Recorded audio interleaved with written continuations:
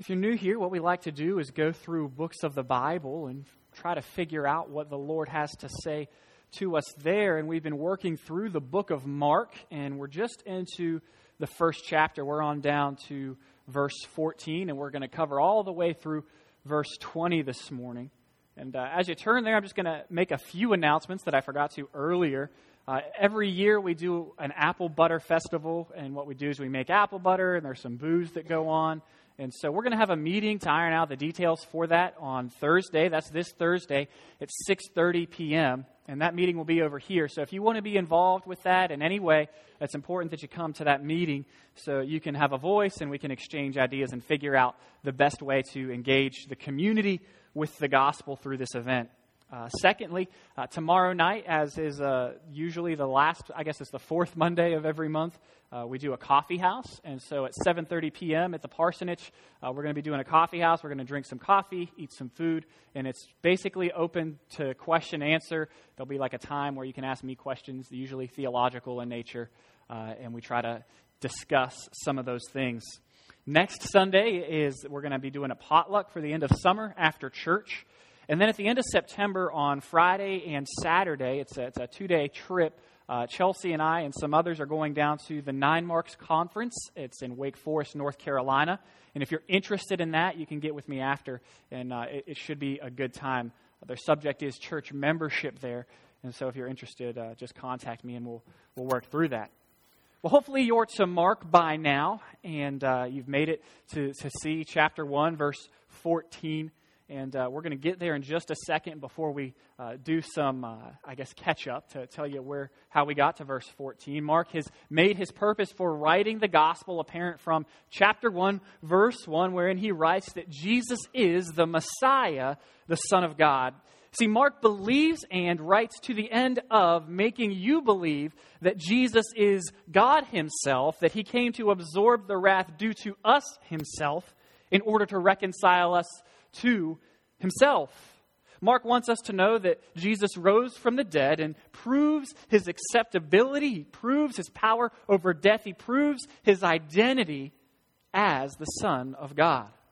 Mark wants us to believe in and follow Jesus. Last week we covered Jesus' baptism and his time in the wilderness, and we said that Jesus, the Son of God, identifies with us so that we can identify with him. We said that he identified with us in his sin. As he was baptized, he was sinless, yet he identified with sinful humanity. And then in the wilderness, he related to Adam, where Adam had failed to obey about the tree in the garden. Jesus obeyed God, right? He obeyed his word perfectly by going to the cross. He obeyed about the tree.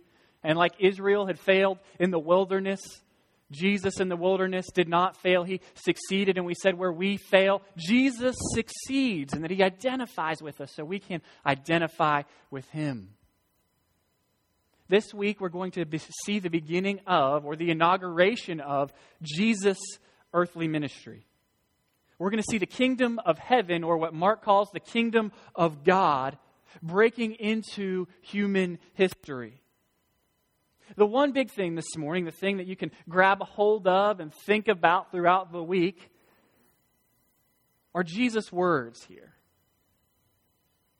The words that bring hope, words that bring joy, words of radiance, words of light,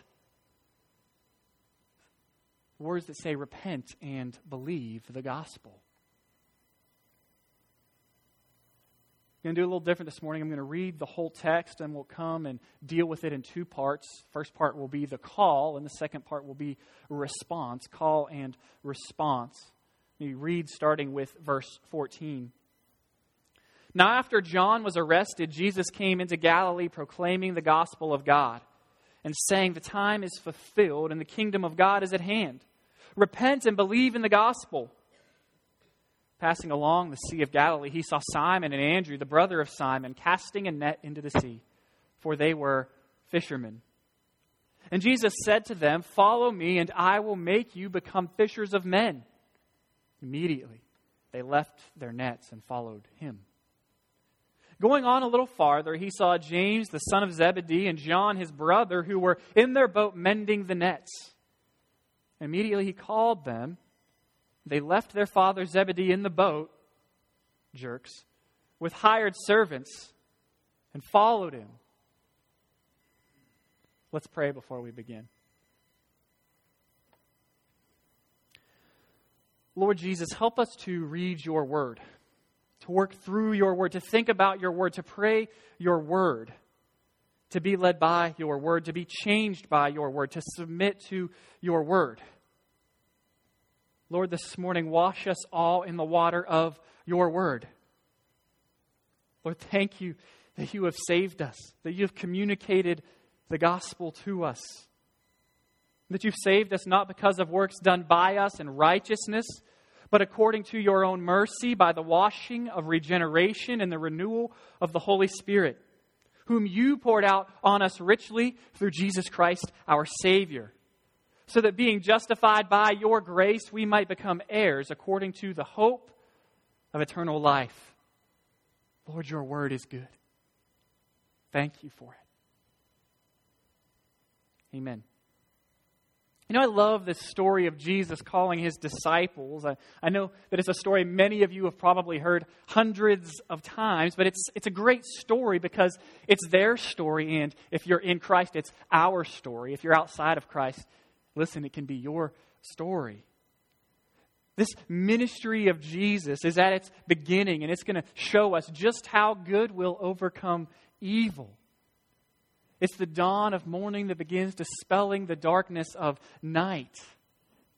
You know, it's the beginning of a story of a secret and humble king who becomes like his people, fights for his people, dies for his people. Jesus' death at the end will make all seem lost, yet in his dying he will slay the vile dragon. He will rescue his people. It's the beginning of that story. It's the beginning of Jesus' ministry. That's what we see in verse 14. Now, after John was arrested, Jesus came into Galilee proclaiming the gospel of God. Jesus comes to Galilee and begins proclaiming the gospel. The word gospel means simply good news, or a way I like to think about it is news that brings joy. It's not just breaking news. It's history-making news. It's not a discussion on ESPN on whether or not Johnny Football will start for the Browns. It's the world is not flat. It is round-level news. It's news that changes and challenges everything. It's news that has become simply known as the gospel. And the gospel in the easiest sense is an announcement of what has been done for you. And here we can already see in this simple word, gospel, the difference between Christianity and all other religions, including no religion. You see, the essence of no religion and other religions is advice. It's rules that you set up for yourself to follow, or rules that are imposed on you from some source outside of yourself. The essence of other religions is advice, whereas the essence of Christianity is essentially news. The essence of other religions is advice. Christianity is essentially news.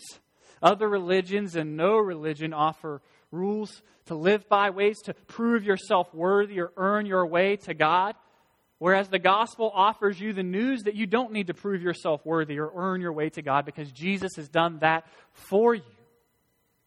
Christianity says the way that you have peace with God and gain true joy is not by trying again, or by working harder like Boxer the horse does in Animal Farm, but by turning away from self and sin and turning towards Jesus, by believing in his finished work on your behalf. As a result, instead of being burdened by self-inflicted, subjective standards, or standards that you just can't keep and can't live by, you become free to live according to God's standard as an act of love. If you remember way back in Galatians, we said that freedom or liberty in its essence is not having any rules, right? Not having any restraints. We said true freedom is living inside of the right restraints. We're like fish in water. when we become in Christ. The laws of God become a delight. They become essential to life. When you follow God's law or His design for how life works best, it stops being a burden and becomes a birthright. The rules stop becoming just silly rules that you keep for whatever reason, and they become a delight to you because they please God.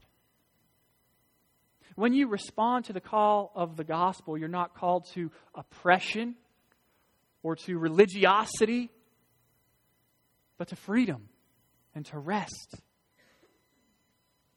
That's the call Jesus gives in verse 15. The time is fulfilled and the kingdom of God is at hand. Repent and believe in the gospel. I like to think of verse 15 sort of like a press conference. You know press conferences, right? Nixon had one way back when. He said, "I am not a crook." Allen Iverson, basketball player, had one.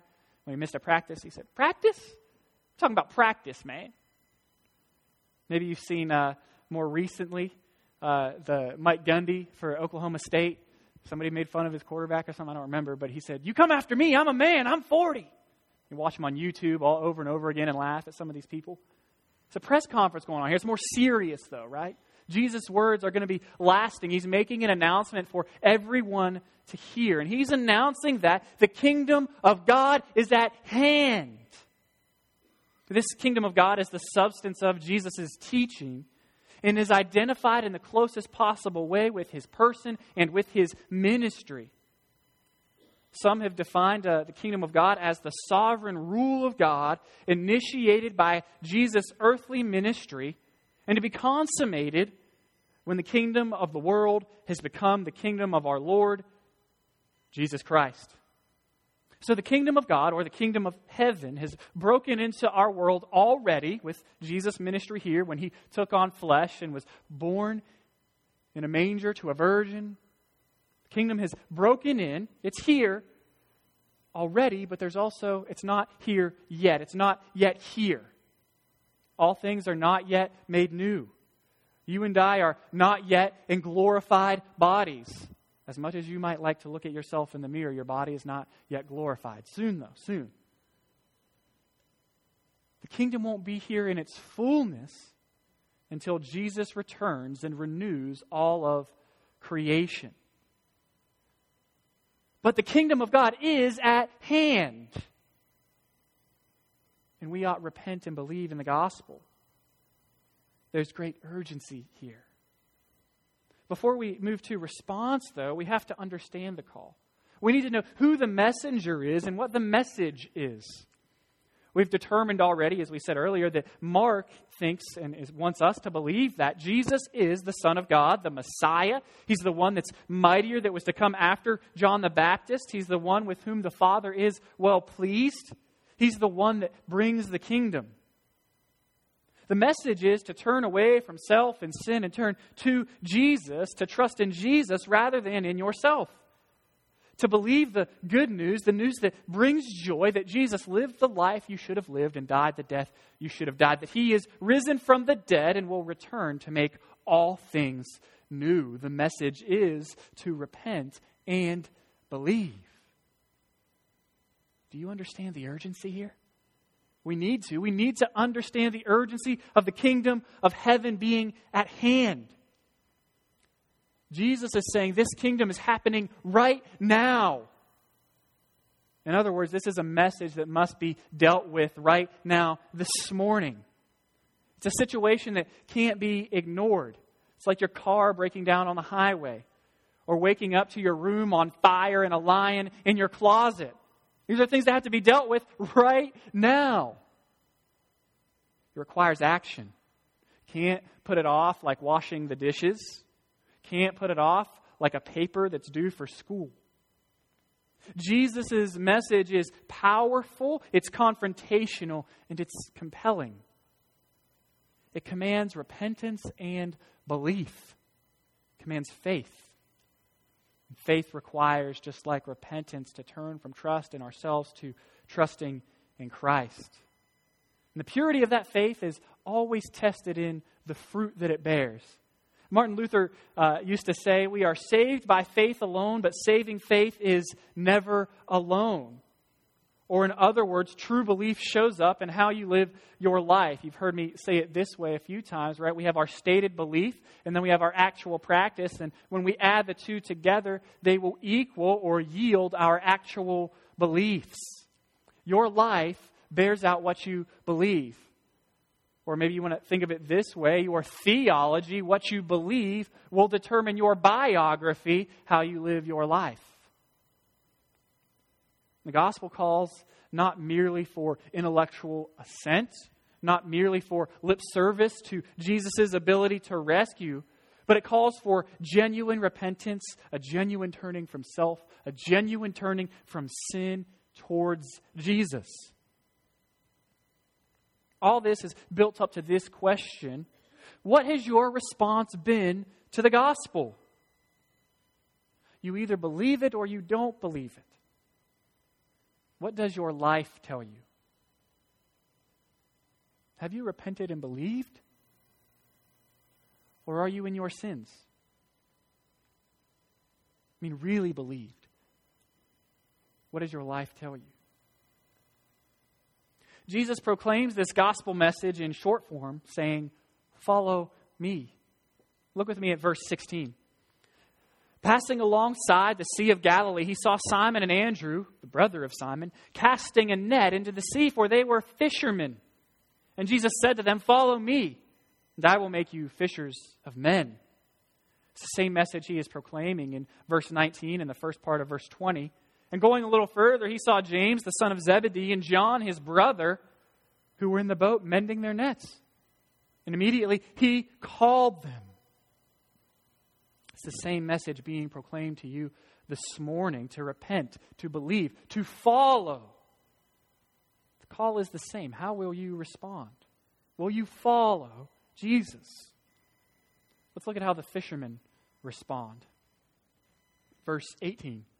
Immediately they left their nets and followed him. And then the second group. They left their father Zebedee in the boat with the hired servants and followed him. First followers of Jesus here are Galilean fishermen. And to me, this is somewhat comical. And it's just weird, right? It turns my expectations a little bit upside down. I expect Jesus, the Messiah of Israel, the Son of God, to come and sort out the cream of the crop, if you will. I expect him to go straight into Israel to get the best scholars and the best students to be his followers. Instead, Jesus is in Galilee with fishermen.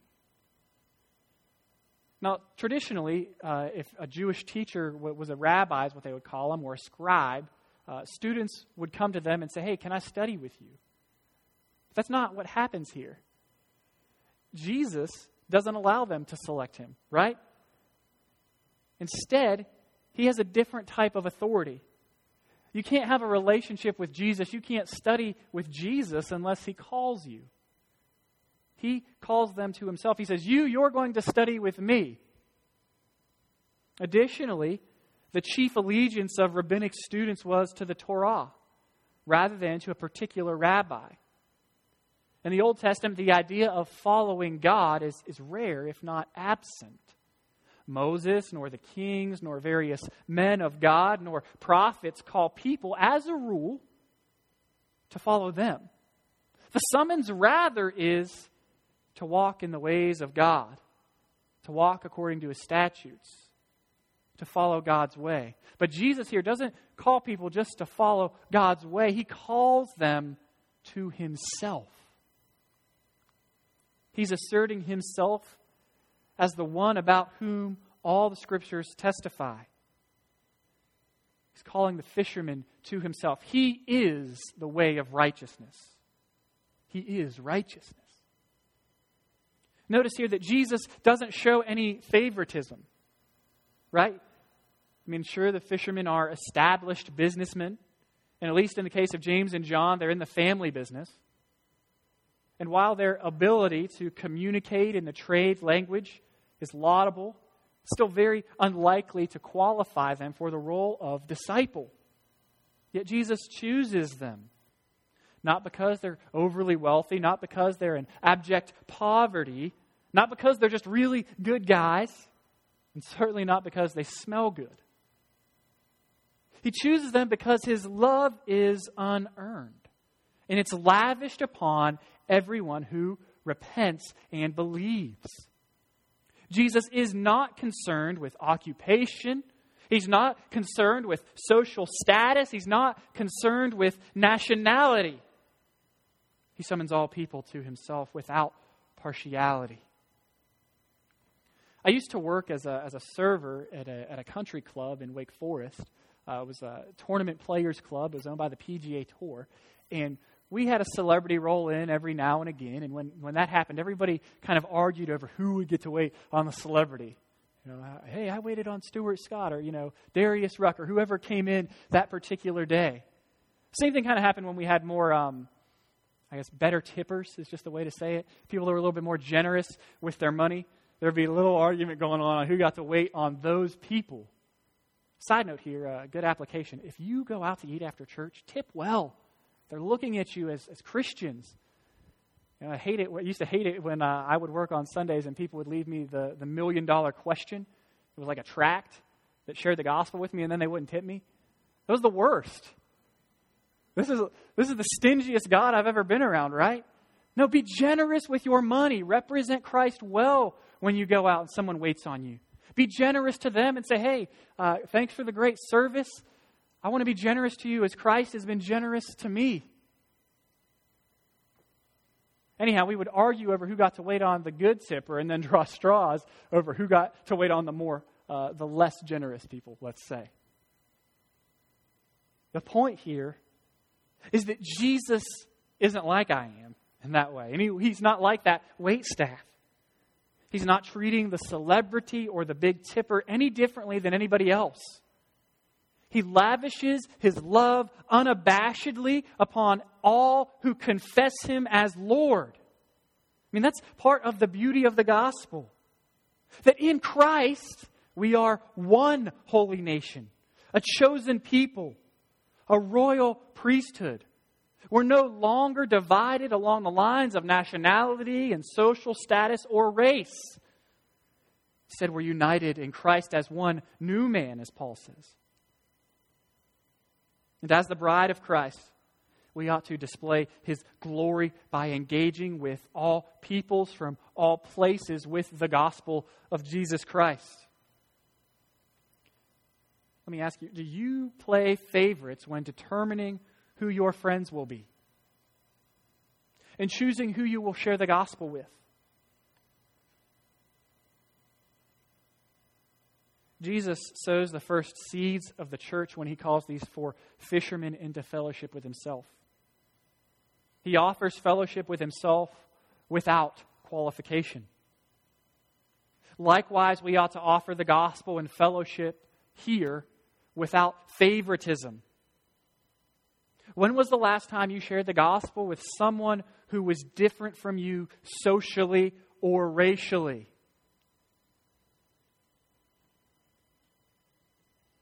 Jesus shows no favoritism. Also, would like to point out in verse 18, and immediately they left their nets and followed Him. Jesus calls these fishermen away from their livelihood. He calls them away from their families, away from their nets. He calls them away from their 401ks, away from their savings accounts, away from their weekly routines, away from their security, and away from their safety. In C.S. Lewis's The Chronicles of Narnia, The Lion, the Witch, and the Wardrobe, there's this wonderful scene wherein Lucy asks Mr. Beaver, says, is he safe? About Aslan. Aslan is the hero of the books, and he's a lion. She says, is he safe? And Mr. Beaver replies, safe? Of course he isn't safe. But he's good. He's the king. Jesus is not safe. He does not promise us health and wealth and prosperity. Instead, He promises us death. He bids us to die to ourselves daily, to pick up the cross and follow Him. Friends, this is not safe. Jesus died covered in His own blood with nails in His hands and in His feet and a crown of thorns upon His head. Don't follow Jesus if you want to be safe. Jesus is good, though. And He is the King. He's the only King worth following. In fact, He's the only thing or person worth devoting your whole life to. He alone can satisfy the deepest longing of your soul. He alone shows us what it is to truly live. And He calls us to do this with Him eternally. Jesus calls Simon and Andrew and James and John away from the safe path of being fishermen and onto the dangerous path of discipleship. Calls them onto a path that they would not have chosen for themselves. A path that would not be easy to walk, but the only path that would be joyous. The only path that would be satisfying. I was watching Lord of the Rings yesterday, which isn't a surprise to most of you. And there's an opening scene in the Hobbit, the new one, The Unexpected Journey. And Gandalf comes up to Bilbo Baggins and he says, "Hey, how do you feel about going on an adventure?" And Bilbo's like smoking his pipe and the smoke's rolling up. He's just chilled out, relaxing. And he says, No. Adventures are no good. They cause you to be late for dinner. Right? His point is, it makes me uncomfortable. It calls me out of where I'm secure, out of my safety. And that's what Jesus does. He's calling us onto an adventure. And it's not safe. Oh, but it will be satisfying. This call to follow Jesus is not some fluffy, like rainbows and kitty cats and puppy dogs call. It's not feel good about yourself on Sunday, walk out, live your life. However, the call to follow Jesus is terrifying. And it's also freeing. In Luke 14:26, Jesus says, "If anyone comes to me and does not hate his own father and mother and wife and children and brothers and sisters, yes, even his own life, he cannot be my disciple." Some of you are like, wait, I thought Jesus was about love. This verse says to hate. What's going on here? What's going on here is Jesus isn't calling us to hate actively, but to hate comparatively. In other words, He says, if you follow me, you need to follow me so fully, so intensely, so enduringly, so that all other attachments in your life look like hate by comparison. Jesus is saying, I must be the supreme passion of your life. Friends, if you have this relationship with Jesus wherein you say, I'll obey you, Jesus, if my career thrives. I'll follow you, Jesus, if my health is good. I'll follow you, Jesus, if my family stays together. Then whatever is on the other side of that if is your real master, your real God, your real goal. But friends, Jesus will not be a means to an end. He will not be used. No, He is an end in and of Himself. He calls you to follow Him. He must be the goal of your following. If you want to follow Jesus, He must be the supreme passion in your life. These fishermen leave their occupation, which their identity would have been tied to. They leave their families. They leave themselves. They leave their nets. They move from being defined as fishermen to being defined as disciples. Their supreme passion in life is now the kingdom of God. What about you? Are you defined by your job or your family or your goals? Are you a fisherman or are you a disciple? What is your supreme passion in life? What are your priorities? Where do you find safety? In Christ alone? Friends, it's time to leave your nets and follow Jesus. Also, I want to point out here that Jesus calls these men at not the most convenient of times. He tells these guys to follow him while they're fishing. Simon and Andrew, they're in the process of actually casting the nets out into the sea. And the Zebedee boys are mending nets in their boat. I mean, they're in the middle of work when Jesus calls. And these aren't disgruntled postal workers just waiting for a reason to leave, right? I like to think they liked their jobs. It's not a good time. They don't tell Jesus, though, hey, following you sounds great, but let me go home, finish up here at work. I'll shower up once I get home, put on some fresh clothes, some deodorant, some cologne. We'll be good to go. Then we'll follow you. No. It's not a good time, but Jesus' voice demands a response. They immediately drop everything and follow him. He doesn't wait until they have it all together to call them. Jesus calls them right now. He doesn't meet them at the devil's backbone and lay out a 5-year plan. He doesn't say, yes, after you've finished your work, after you've finished college and earned that degree, after you settle down and have a family, after you become a really good citizen, a really good moral person, then follow me. No, he says, follow me now. Period. Friends, Jesus doesn't wait until you have arrived or until you've gotten everything together, until you've cleaned yourself up.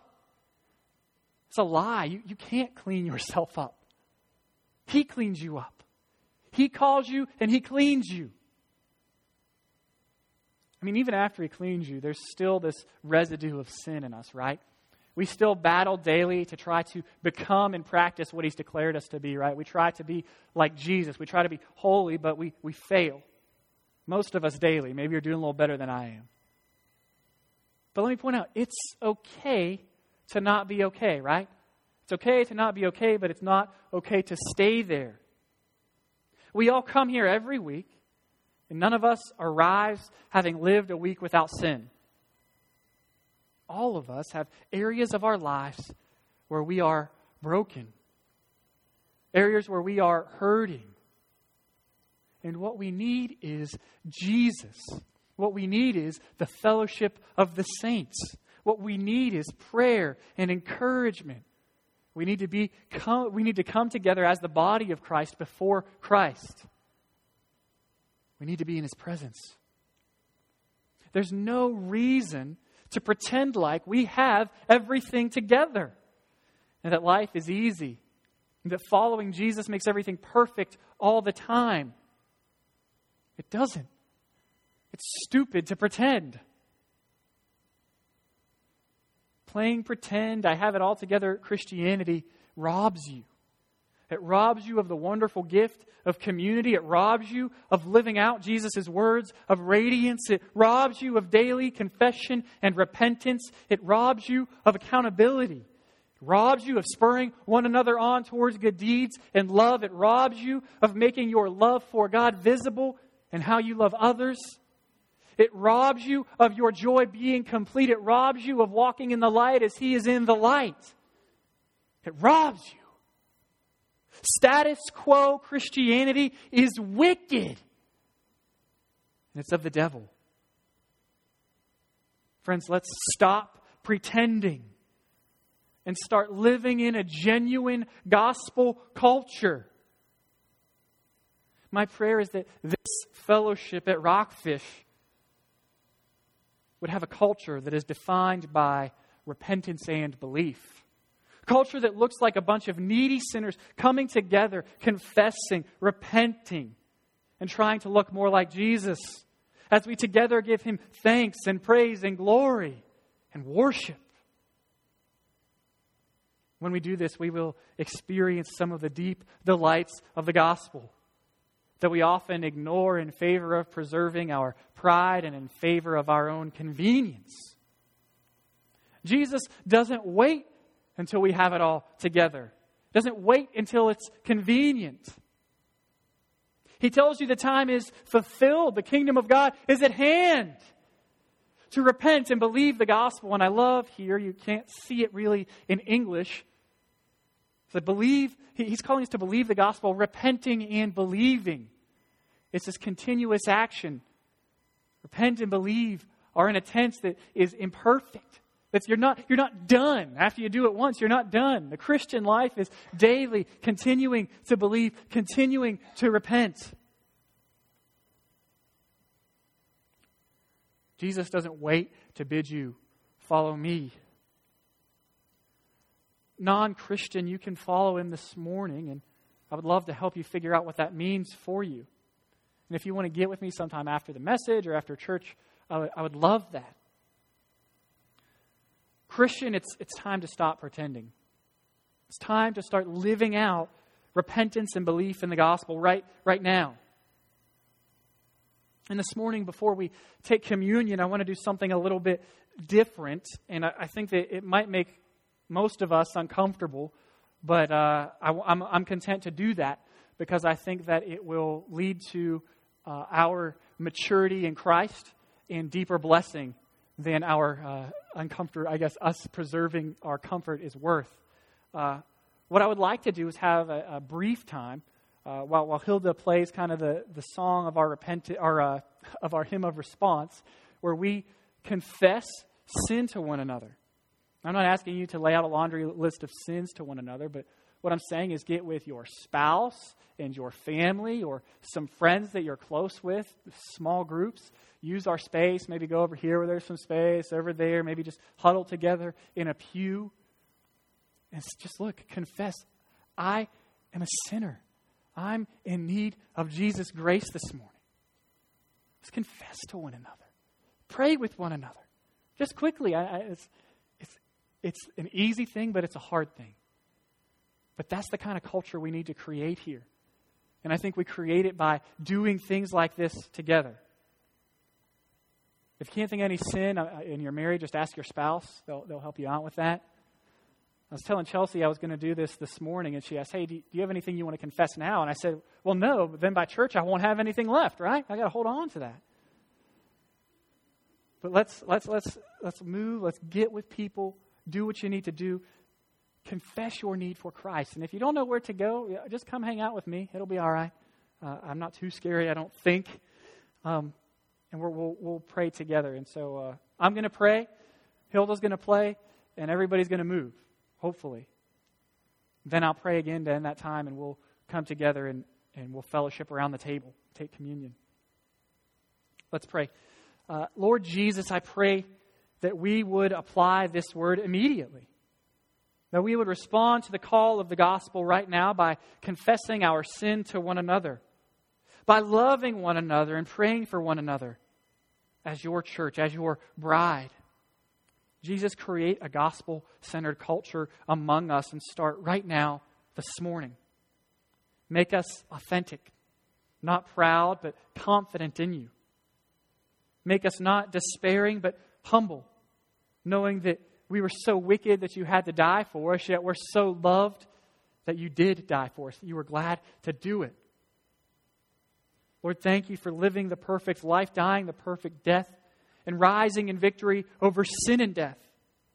Thank you for counting our faith in you as righteousness to us. Thank you for loving us. Amen.